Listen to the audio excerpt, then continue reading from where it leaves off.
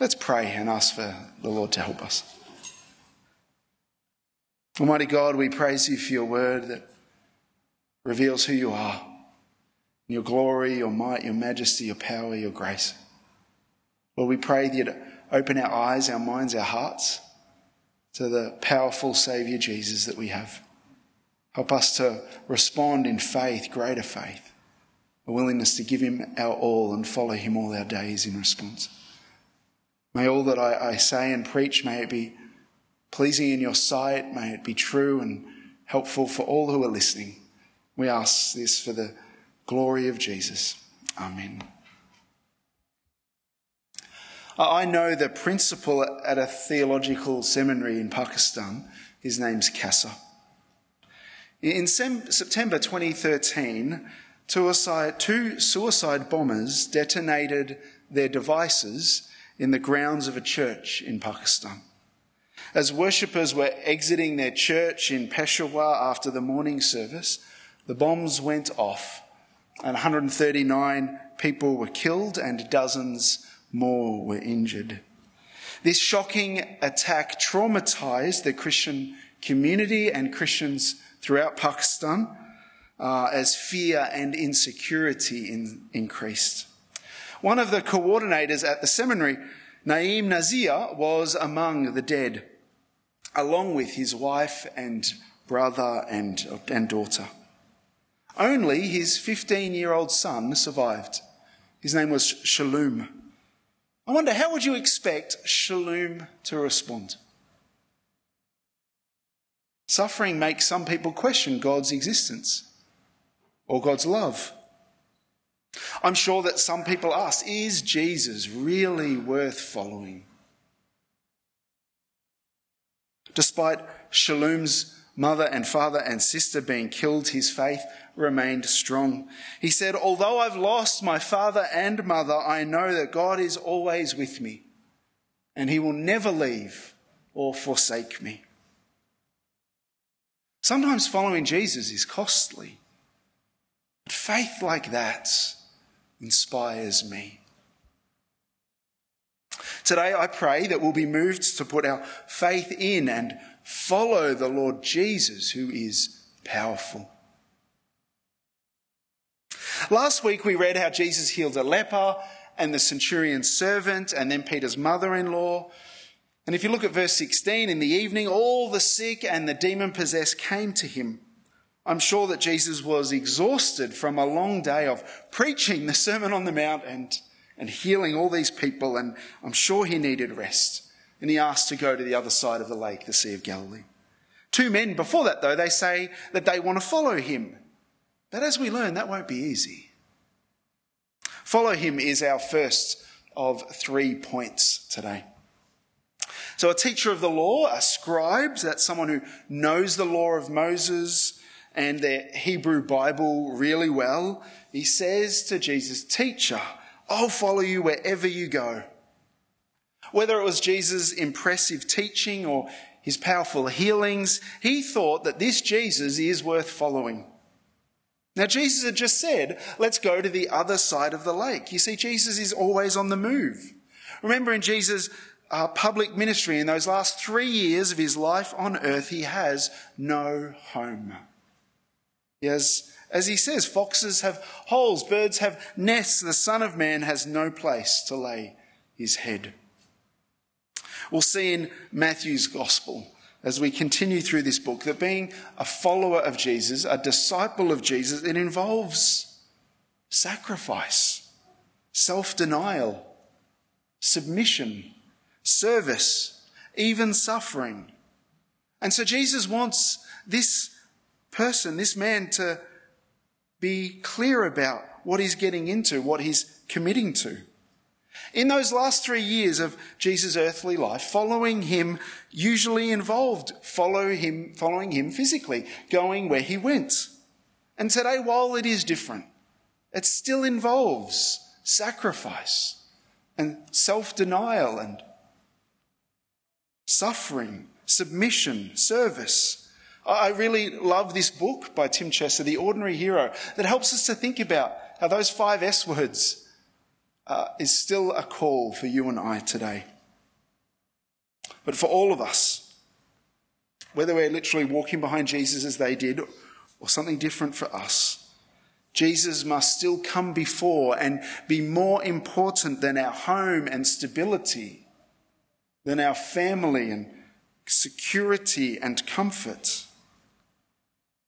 Another disciple says, verse 21, Lord, I'll go with you. First let me go and bury my father. I think at first glance, Jesus' words here seem harsh. Follow me or keep following me and let the dead bury their own dead. It seems that Jesus hasn't read the book on how to win friends and influence people. It seems insensitive, but the issue surely is not that the man actually needed to get his dead father's body, into a tomb and buried. Nor do I think he's actually forbidding the man attending his father's funeral.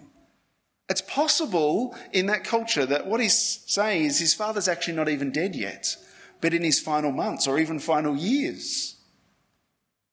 Or Jesus might have been asking the man to give up the 7 days of intense mourning that occurred after a Jewish family member died, or the 30 days of mourning after that would also occur. But why? Why give up this? Because following Jesus is costly. Jesus is saying that following me, it must come before personal comfort and before family, and yes, even before obligations to parents. It's like what he'll say soon in chapter 10. Chapter 10 from verse 37, he says that we need to love Jesus before our mother or our father, before our son or our daughter. And whoever does not take up their cross and follow me is not worthy of me. Now, yes, following Jesus will normally include respecting and providing for our parents, but we must love Jesus more. A missionary who leaves their family to go to another country or culture has to make that decision too. He must matter more to us than our home or our family, and we must be willing to leave that if we have to. Is that true for you? Do you love him more? He demands total commitment or no commitment. So are you willing to commit to Christ? Will you follow Jesus or keep on following him and show your faith in your action? Also, if we're trying to convince someone else to become a Christian, what Jesus said here tells us that we need to not only talk about the positives. So when I'm speaking with a non-Christian friend or neighbour, I will talk about how trust in Jesus brings forgiveness of sins, eternal life, relationship with God now and forever, real fulfillment, ultimate joy. And they're all true. But here we see Jesus saying, are you first willing to pay the cost? Willing to sacrifice? We need to ask that too. Colin Buchanan sings, Jesus is number one, right at the top where he belongs. Who he is and what he's done makes Jesus number one. I ask, is he number one in your life? Fiona was a good girl from a church-going family who went to church because that's what you do. She knew about God. She'd even been a youth leader and joined Bible studies, and Fiona says, I thought when you do stuff for God, that makes you a Christian. Outwardly, adult life looked great. She had a successful career, a wonderful husband, kids too, but getting to church became less of a priority. I wonder if for some people COVID has done that too. Fiona says, I had lots of head knowledge about God, but I was spiritually dead from the neck down. And then one day she went to a special church service and she felt God saying, are you going to be obedient? Are you going to listen to my voice? And that was the turning point for her. Fiona says, it became a heart transformation in me and I came alive. I could accept the love that Jesus was offering me. I could trust him, knowing I could change my life, knowing that it wasn't really about me, but it had everything to do with God. Fiona knew that it meant that even if she had to change, Jesus was worth living for. He was worth following.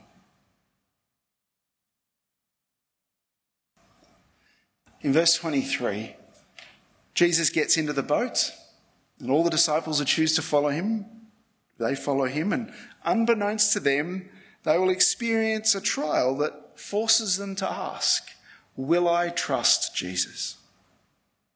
Point 2 is faith in him. So suddenly a furious storm came upon the lake, so the waves swept over the boat, but Jesus was sleeping. The disciples went and woke him, saying, Lord, save us, we're going to drown. Furious storm in the original Greek is literally a great shaking. And in the Greek, the word for shaking is seismos, from which we get seismic, earthquakes. Picture a little boat being smashed by the waves and swamped by the waves in this great storm. And amazingly, presumably Jesus being exhausted and I think too, trusting his heavenly Father peacefully. He's sleeping in the back. In absolute desperation, fearing for their lives, they wake Jesus up crying, Lord, save us, we're going to die. And Jesus replies, you have little faith. Why are you so afraid?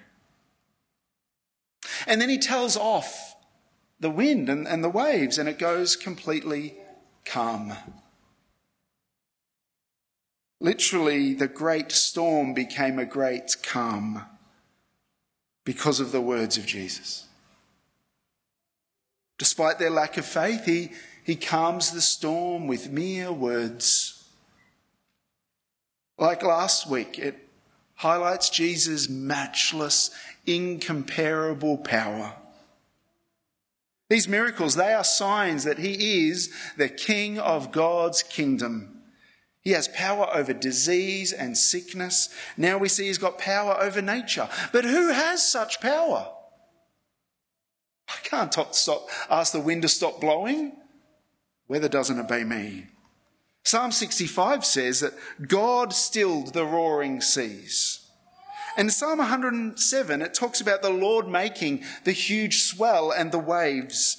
And then people rise up and fall down on them. But then when men call out to him in their trouble, Psalm 107 verse 29 says, the Lord stills the storm to a whisper. The waves of the sea were hushed and grew calm. Sound familiar, doesn't it? Jesus does this. He has the power over the sea and the storm, the power of God himself. And Matthew 8 then is saying that Jesus has the power of God because he is God. In Matthew 8:27, the disciples, rightly amazed at Jesus' power, they ask, what kind of man is this? Even the winds and the waves obey him. And that's just the point, isn't it? He's no mere man. Back in verse 20, Jesus described himself for the first time in the book as the Son of Man. And the background to that title is in Daniel chapter 7, which we read earlier. There we're told one like a Son of Man approached the Ancient of Days and was given authority, glory, sovereign power. All people, all nations and peoples of every language worshipped him. His dominion's an everlasting dominion that will not pass away. His kingdom is one that will never be destroyed. Jesus fulfills this. Jesus is the Son of Man who's been given power and authority. He will rule forever, and all people do. They will and they do worship him, don't they? Us included. But it's only right for people to worship him because he is God. He is God the Son, the all-powerful one.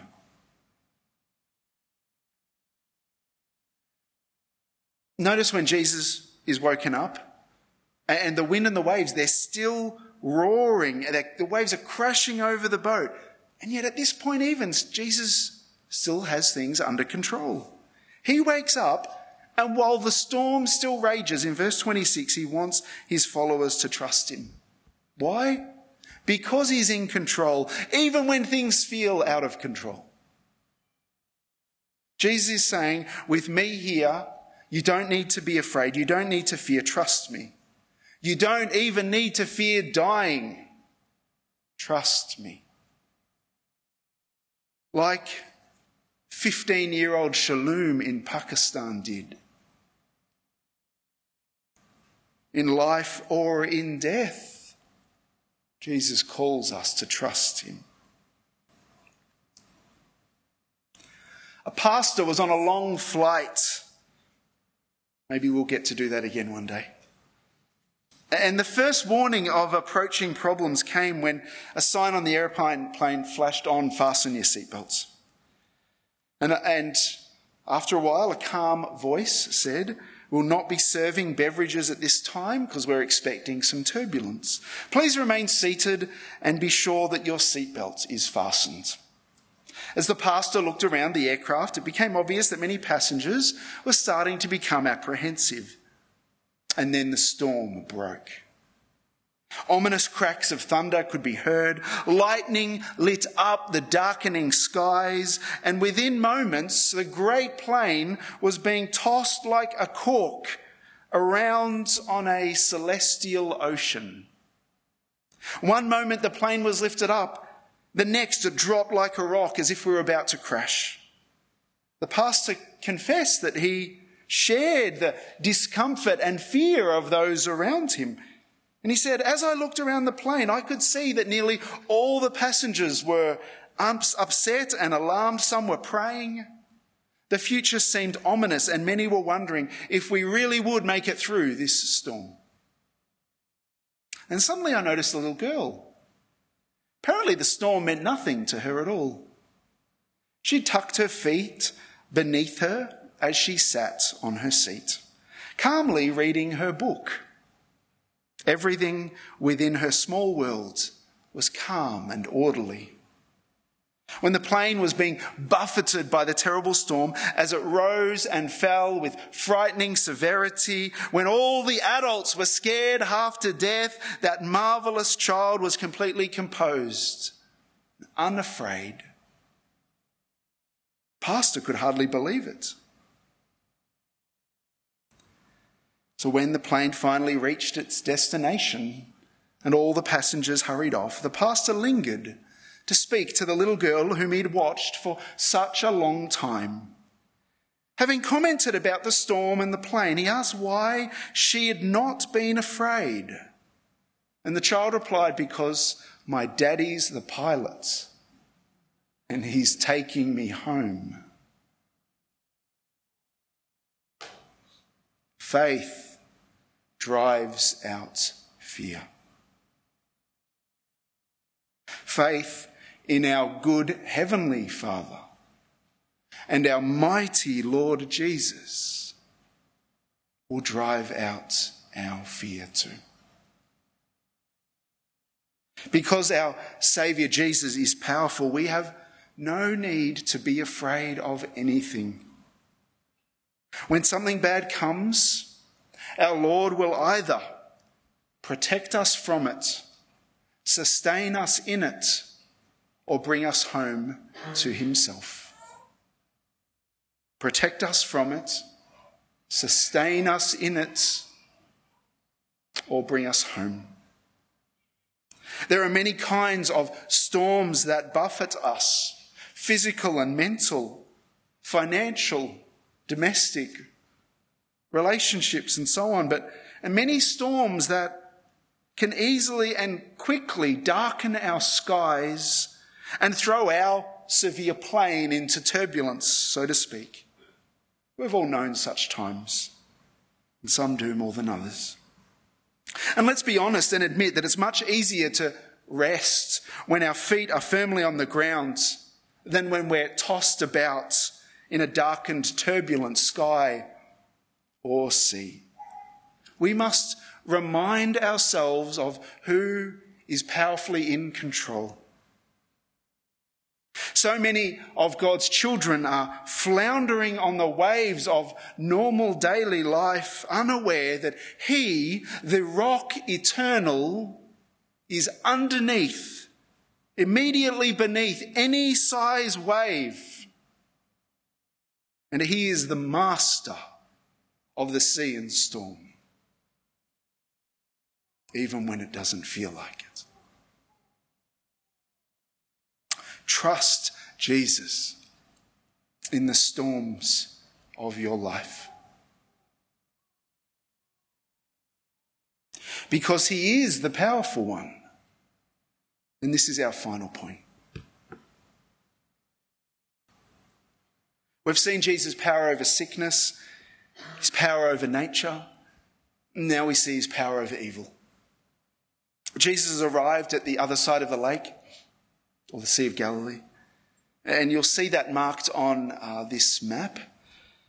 The Gentile area called the Decapolis is on the right. In Mark chapter 5 and Luke 8, they have the same account, but they only record one man possessed by multiple demons. Not that that's necessarily a contradiction. They don't say there's only one man, but maybe one man was more violent or did most of the speaking. In verse 29, the demon-possessed men, they come to Jesus. And the demons speaking through the men shouted, "What do you want with us, Son of God?" After Jesus calmed the storm, the disciples asked, "Who is this man?" And now, funnily, I think, they get the answer from some demons. He is the Son of God. And amazingly, these demons know that their time before Judgment Day is limited. It seems that they know that they will suffer at the judgment and that the Son of God will bring that judgment. But it seems that they don't realise that the powers of darkness are already broken with the arrival of the King of God's kingdom. Jesus now has authority over evil. In verse 31, they beg Jesus to allow them to go into the pigs. It seems they desire a bodily home.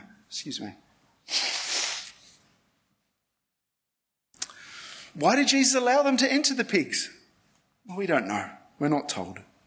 But it does prove to all the onlookers that the demons had left the men. And it shows the true value of human beings. Much ink has been spilled by Bible scholars about the death of the pigs, by writers who no doubt love their bacon for breakfast, their pork for dinner, or the movie Babe. But the point is not about the pigs. A friend said to me just this week, "If you're so concerned for the pigs which die, and you're more worried for them than the men, then you're just like the people of this town." Clearly to Jesus, these two people mattered more than many pigs. And people should matter more to us too. With a word, Jesus commands the violent demons to leave. It shows the absolute power, the confronting authority of this God-man who has more power than these destructive forces of evil. And the death of the pigs shows that evil is just destructive. You might still have questions about this story. I don't think I'll have all the answers. But let's not fail to see the main points. Jesus' power over evil and the value he places on these two men's lives. And Jesus is still the powerful one who rules over evil. One of my brothers in his late teens was severely depressed and suicidal. Nothing helped, not counsellors, not medication, until some Christians in South Australia prayed for him. And that day he got healed of his depression. He was saved, And when I saw him afterwards that afternoon, there was a brightness to his eyes that I'd not seen for years. And he said he felt physical things leaving his body. I'm not saying that all depression has demonic causes. I am saying that Jesus is still powerful over evil. And when you face evil, cry out to Jesus and trust him. Let me tell you another true story. Excuse me. One day, a man named Tazim was listening to the radio and he heard a Christian talk about the gospel. He'd never heard about Jesus before. The message spoke of Jesus, of the forgiveness that comes through Jesus' sacrifice, about the salvation of souls. He heard about God's love and of the power of prayer, and he wanted to know more. And in his Muslim village, he tracked down a woman who was known to sing praise songs to God. She helped him come to Jesus, and she became like his mother. One day, the mother of the sheikh in the town began to manifest demonic spirits. She was taken to witch doctors and then to Muslim leaders who read the Quran to her. The sheikh tried everything he could think of to set his mother free from the demons that were gripping her body and soul, but he could find no answers. Suddenly, one afternoon, the mother, in a brief moment of clarity, she just announced, "I must go to the home of the old mother and her boy." And she ran from the sheikh's home to the Christian woman's house.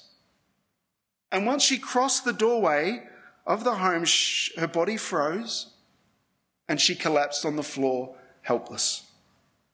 For 8 days, she lay on a mat, unable to move, eat, or speak. For 8 days, Tazim and the old mother prayed. And then on the 8th day, the evil spirits left her. She stood up. She spoke. She ate. Word spread through the village immediately. The sheikh's mother is healed. The spirits are defeated. The sheikh heard and came running and saw his mother in her right mind, and he fell on his knees and he begged Tazim to teach him about God. That day, the sheikh and his mother became followers of Jesus. Others came to faith too. And then there were other Muslims who rejected the message and the messengers. And we see the same happen. The same rejection of Jesus happen in Matthew chapter 8. When the pig farmers run off to tell everyone what happened, what's the response? Look at verse 34. The whole town comes out and they beg Jesus to leave.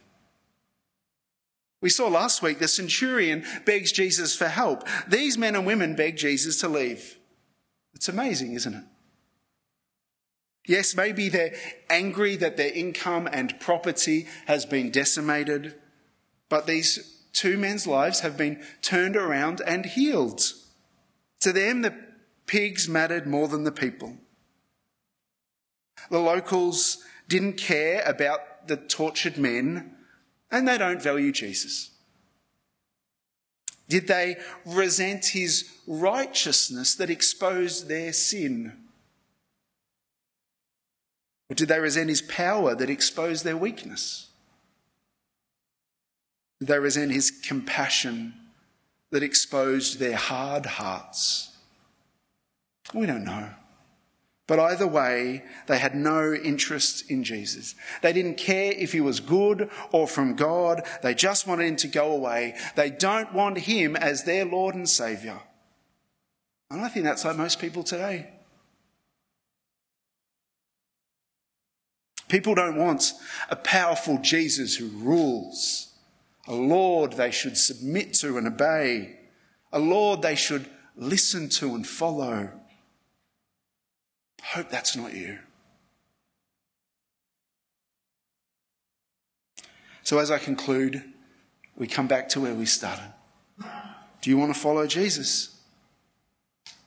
Will you make him and keep him number one in your life? Will you trust him in the storm when it still rages? He's worth trusting because he's the powerful Son of God. He can be trusted. He's worth following to the end, whatever comes. Let's pray.